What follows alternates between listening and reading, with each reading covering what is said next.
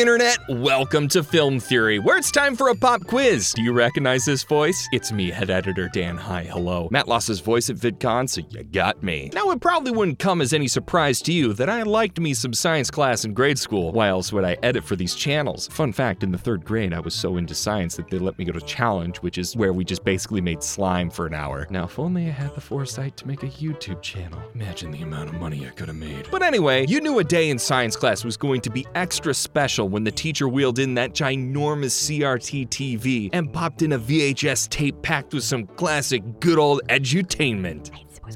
Yes, thank you. I'm totally aware that I just aged myself by mentioning VHS. I'm an internet boomer and I'm dealing with it. But something nerds of the 90s, aughts, and 20-teens can all agree on though, the Magic School Bus was freaking awesome. Miss Frizzle was the embodiment of the perfect teacher, engaging her class with legitimately interesting topics and taking our students on wacky field trips to give some real hands-on learning. Whether it was traveling through time to visit the age of the dinosaurs, or that one time when they traveled inside one of the students' Arnold to study the human body, or when the whole class got turned into bees. Not the bees! Ah! Yeah, okay, sometimes those trips were a bit, well, how do I put this? Mildly dangerous and life-threatening, but also theorizable? Oh, definitely, but Matt insisted that he wasn't going to ruin his own childhood. That lasted a whole day before he came in and said, quote, okay, fine, let's just ruin everything. So we dusted off our VCRs, kicked back on the couch, then creative director Lee pointed out that we can't watch the VCR on the monitor TV, so we just streamed it. And from the first episode of the Magic School Bus gets lost in space, our theorist sensibilities got the best of us. In this episode, a mundane trip to the planetarium is scrapped due to Miss Frizzle not calling ahead to see if it was open. She then decides to do the next best thing and escorts the children to the cosmos and takes a tour around the solar system. They visit the sun, some of the planets, and the trip culminates with the gang landing on Pluto, which was the 9th and final planet when this show aired. And as much as it hurts that this guy got demoted to a dwarf planet, you heard about Pluto?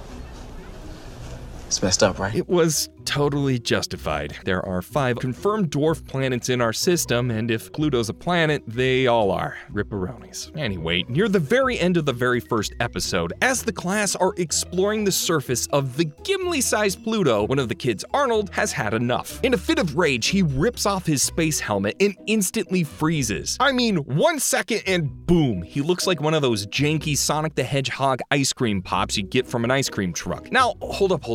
I know I'm trying to enjoy this as some fun romp through some Clinton-era edutainment, but that can't be possible, right? I know space is cold, but you can't just go from annoying Arnold to X-Men Iceman in an instant, can you? So like the very normal human being Matt is, he dove into the scientific realism of this 90s cartoon with a magical Type A school bus. Just a very normal thing to do. Because while looking into the truth behind the science here, Matt fell into a rabbit hole bigger than our own solar system. You see, loyal theorists, Miss Frizzle's antics would have gotten the whole class killed many times over before they reached the edge of the solar system, dooming not only Arnold, but all of the kids in the classroom to painful deaths worse than what we could have imagined. Buckle up, friends. This one's gonna be a wild ride. So to explain, I guess we should start with the final scene and move backwards from there. As I just explained, after ripping off his helmet, Arnold transforms into Frosty the Snowman pretty much instantly. So would that really happen? Well, at first glance, it's not as ridiculous as you might think. See, deep space is cold, like stupid cold. According to NASA, the surface temperature of Pluto reaches a frostbite-inducing -400 degrees Fahrenheit. That's -240 degrees Celsius. Just to give you a comparison here, the coldest temperature ever recorded on Earth was in Antarctica at -89.2 degrees Celsius or -128.6 Fahrenheit. So when Arnold takes off his helmet, he's a goner, right? Well, not necessarily. And to understand why, we need to discuss what temperature is at an atomic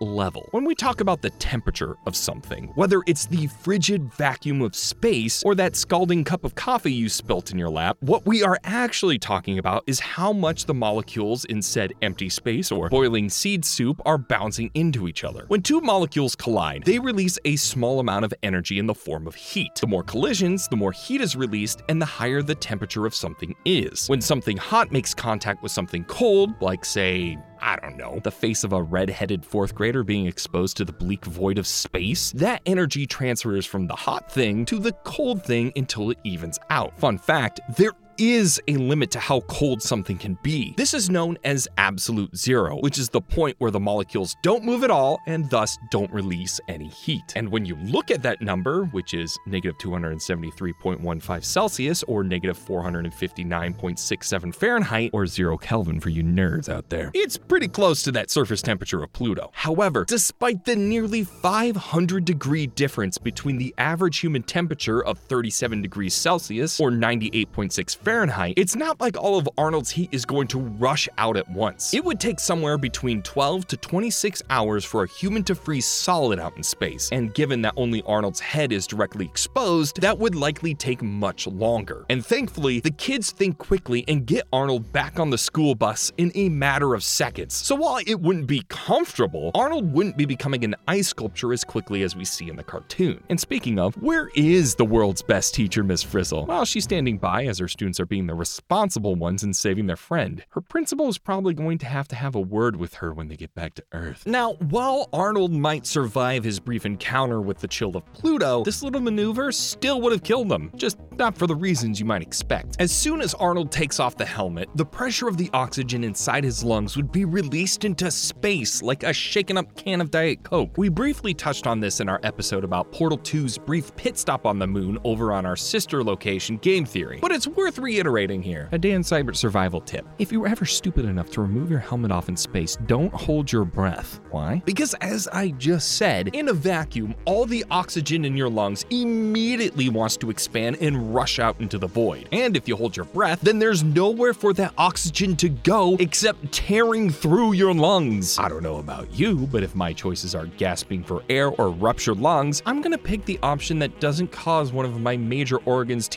literally explode. It doesn't look like Arnold makes a point to empty his lungs in this scene, so while the cold might not have killed him, the ruptured lungs might have, just might have. But even if he did breathe out before taking off his helmet, the whole no oxygen thing is obviously going to be bad news for Arnold. Without oxygen flowing through your bloodstream, your organs and especially your brain would begin to shut down after about 3 minutes. But that's 3 whole minutes to get somewhere where you can breathe again. The quick thinking from the other kids likely did save Arnold's life here, making most of this memorable scene something entirely survivable. But, well, as I alluded at the top of this episode, Arnold and the rest of the class wouldn't have ever made it to Pluto. Just before the gang reaches Pluto, they take a jaunt around the outermost planets in the solar system, known collectively as the gas giants. They pass by this planet, I'll let you decide if you want to giggle at Uranus or Uranus, as well as Neptune, and observe the rings of Saturn without much fanfare. Also worth noting that the children are driving the bus at this point because Miss Frizzle has gone MIA and has turned finding her within the depths of space into a game. The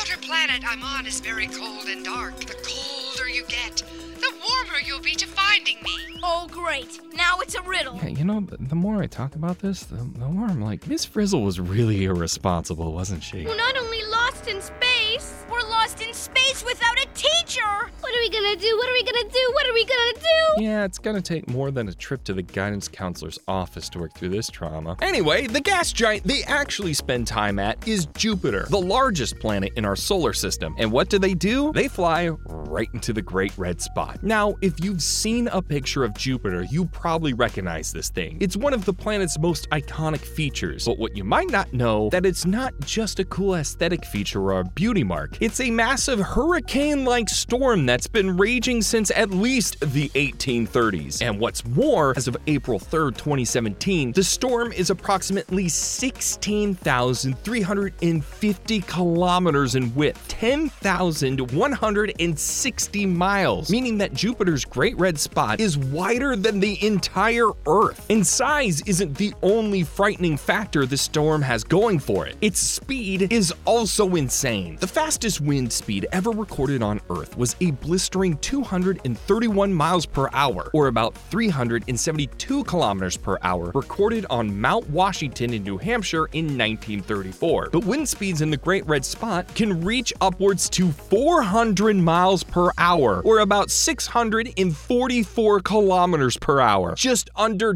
double the speeds on Earth. Now, flying into the dense atmosphere of Jupiter with speeds that fast would easily tear a typical school bus to shreds, but this is a magic school bus after all, so I'll leave that be. But magic wouldn't protect the kids from letting the storm into the bus. In order to collect proof of their visit, the kids open a spigot that allows the gases of the red spot to pour into the bus. Now, with those 400 miles per hour speeds, this would be like opening a window on the fastest train, but that is nothing compared to the sheer weight of the atmosphere that would begin pouring into the bus at that incredible speed. Remember earlier when we talked about all of the air wanting to get out of Arnold's lungs in the vacuum on Pluto? That happens because of air pressure, basically how much the air inside of something pushes up against the walls of its container. Since there isn't a ton of gas in Pluto's atmosphere, the air pressure would be higher in Arnold's lungs than on Pluto. But on Jupiter, you have the opposite problem. The air pressure on the quote-unquote surface of Jupiter is roughly 5 to 10 times that of Earth, or say the interior of a magic school bus meant to keep Earthlings comfortable. Long and short of it is, Jovian gas wouldn't just trickle in with the spigot. It would instantly flood the interior of the bus, and that could cause some serious complications depending on what it's made of. Despite decades of study, scientists aren't 100% sure what the big red spot is made of. Some theories suggest it's ammonia reacting to acetylene, both of which would burn the inside of your lungs and throat on contact. Others suggest that the red spot, like the rest of Jupiter, is composed of hydrogen and helium. Either way, this would be awful news for the children, who would likely be thrown around by the 400 miles per hour wind, spewing toxic or unbreathable gases into the bus's cabin. And frighteningly, this would likely be the least painful cause of death for these kids on this field trip from hell. Before suffocating on Jupiter, the class dodges some asteroids in the asteroid belt and makes a quick pit stop to Mars. Now, without a magnetic field and a painfully thin atmosphere, a prolonged stay on the Martian surface could be dangerous due to radiation exposure. But that's nothing compared to the dangers of the class landing on Venus. Let's just say things wouldn't be looking so hot for Miss Frizzle's class after this. Actually, scratch that. Things would be looking very hot. See, despite being further from the sun than Mercury, Venus is actually the hottest planet in the solar system, with its average surface temperatures racing 850 degrees Fahrenheit or 454 degrees Celsius. That's 10 times hotter than a painfully warm 85-degree day here on Earth. Why is it like this? Well, 96.5% of the Venetian atmosphere is made of carbon dioxide, and if you know anything about CO2 here on Earth, you'll know that it's a greenhouse gas. That means it likes to absorb the heat coming from the sun. Earth's atmosphere is approximately 0.04% carbon dioxide, so that 96.5% figure? That's insane! And it's basically turned Venus's atmosphere into a giant blanket that's holding in all of the heat it absorbs over a few million or billion years. It's so hot that even metals like lead start to melt at those temperatures. The longest a space probe has ever landed on the surface of Venus is just over 2 hours. If something the smartest scientists on the planet literally built and designed to work on Venus couldn't even outlast the runtime of an Avatar movie, this would mean that Miss Frizzle's class would be dismissed pretty much the moment they step out onto the surface. And even if they somehow survived this hellscape of heat, they'd rather be dead the next time it rained, because what are those clouds made of, Miss Frizzle? It's sulfuric acid. Sulfuric acid? Mm-hmm. It's a deadly poison. Speaking of utterly painful death, man, what a transition. You pretty much encounter all of the same issues on the bright side of Mercury, which can reach temperatures of roughly 800 degrees Fahrenheit or 427 degrees Celsius. But that would be nothing compared to what comes next, since Miss Frizzle decides to start this field trip of death and destruction by visiting the sun. You know how you're told constantly to not look at the sun without some serious eye protection? That's because even here on Earth, 92 million miles away from the sun and with a thick atmosphere protecting us from the worst of it, the star our planet orbits outputs so much light and energy that it can permanently damage your retinas in under 2 minutes. Now, imagine driving directly up to the sun, getting closer than any man-made object. To be fair to Miss Frizzle, she does realize this and has the class wear Special heavy-duty sunblock 8000 sun goggles. But your eyes aren't what you should be worrying about here. It's a bit difficult to tell exactly how close the class gets, but we do see the bus flying close to a plume of plasma that blasts off the solar surface. These are known as coronal mass ejections, which can sometimes stretch as far as 1,000,000 miles away from the sun's surface, which means that at best, the bus just traveled within 1,000,000 miles of our local star. That might sound like it's far, but in terms of astronomical distances, it isn't. The sun is big, loyal theorists. I'm sure you knew that. And getting that close would be